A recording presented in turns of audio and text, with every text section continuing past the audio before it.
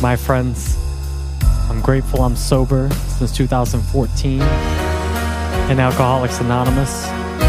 We're going to talk about my journey here because I hope it'll be helpful for you in your journey through life. Life sucks with addiction, and it's really nice being clean, being sober, being at my full power over 9 years now. So if you're struggling today, I want you to know there's hope.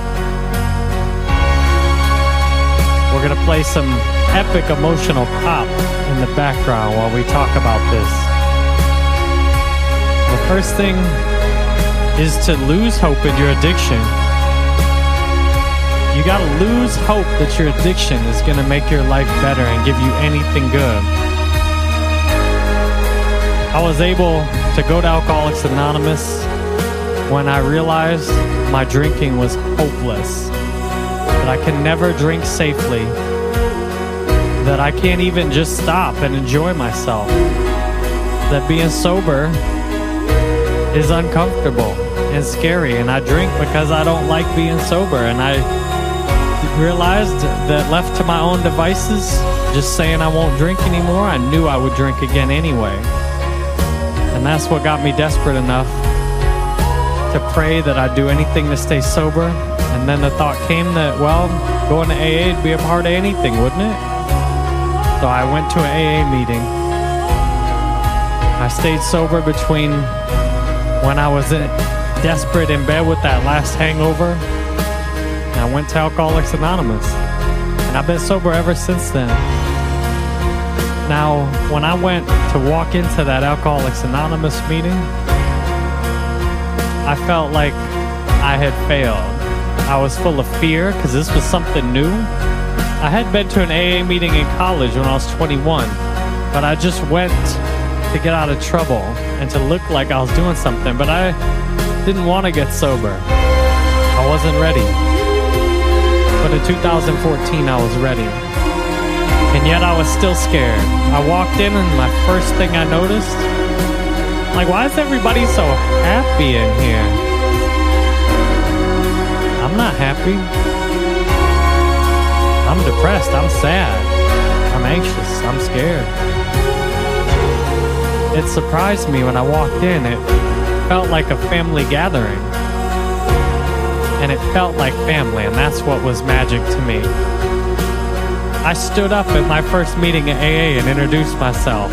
I said that I was coming back because I'd been to one meeting 9 years before, where I hadn't taken a white chip, where I hadn't got a sponsor, where I didn't even stay sober for 30 minutes. I went straight home after the meeting and drank. I was a senior in college.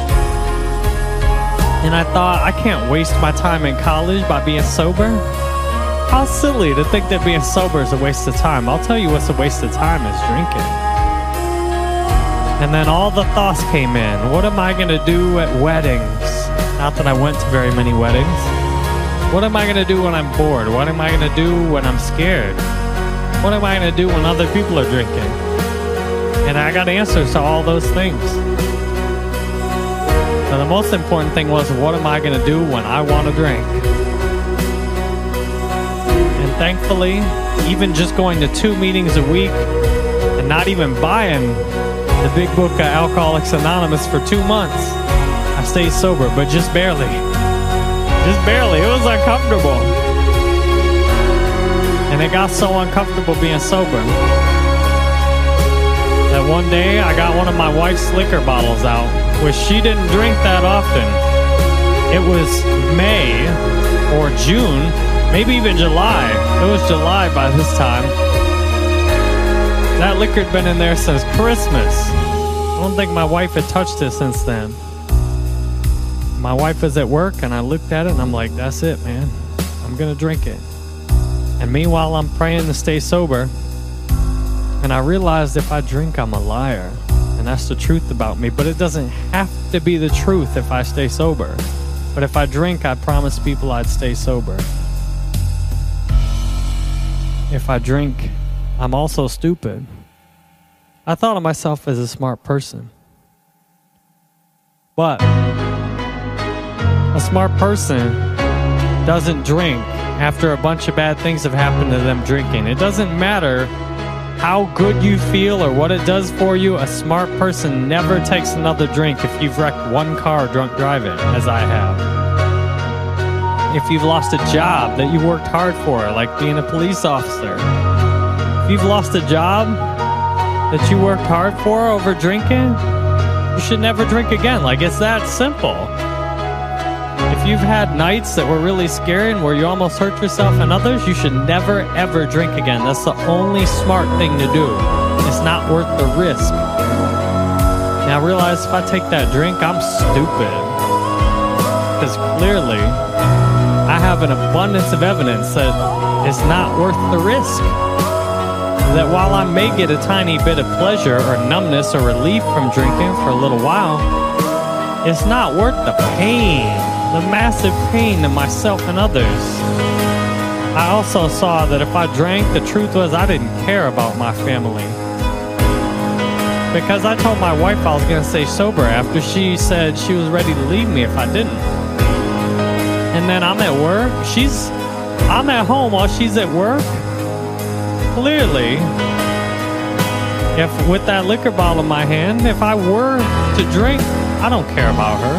I don't care about my mother.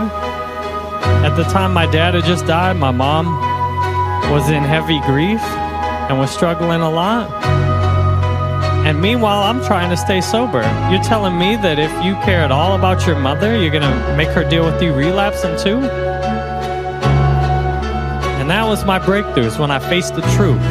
That the truth is, if you drink, you're stupid, you're a liar, and you don't care about your family at all. And nothing else is true. None of your rationalizations, none of your explanations, nothing else matters. If you stay sober, maybe you care about your family. Not definitely, but maybe you care about your family. Maybe you can be honest. Maybe you can be smart. And that was a huge turning point. From there, I realized if I'm going to stay sober, I got to try some new things. Because, well, I drank because being sober was uncomfortable. So I started trying a bunch of new things. The first thing that really helped me, I got a massage. A full-body professional massage at Massage Envy.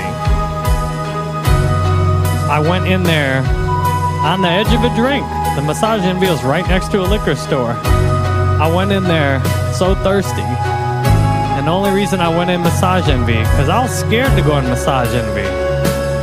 I'm like, I don't understand why I'd be scared to go into Massage Envy. What's the worst that's going to happen in Massage Envy? I know why I'm scared to go in that liquor store. I went in Massage Envy, my mind relaxed. I realized if I wanted comfortable sobriety, I needed to do what the other people were doing and suggesting. So instead of going to 2 meetings a week and not having a sponsor and not hardly reading a book, my mind said to me that you're gonna get a sponsor, and it told me exactly who to get to be my sponsor. You're gonna get a sponsor, go to 5 meetings a week and read that book. And ever since then, my sobriety has been so much easier than my drinking was. My life has been so much better. And everybody around me has benefited eventually. My wife said that my early sobriety was more difficult for her than my drinking. And it was, because when I drank, I would be wrong and I would be... I had a up and down. When I didn't drink and I stayed sober, the first few months I was just irritable a lot.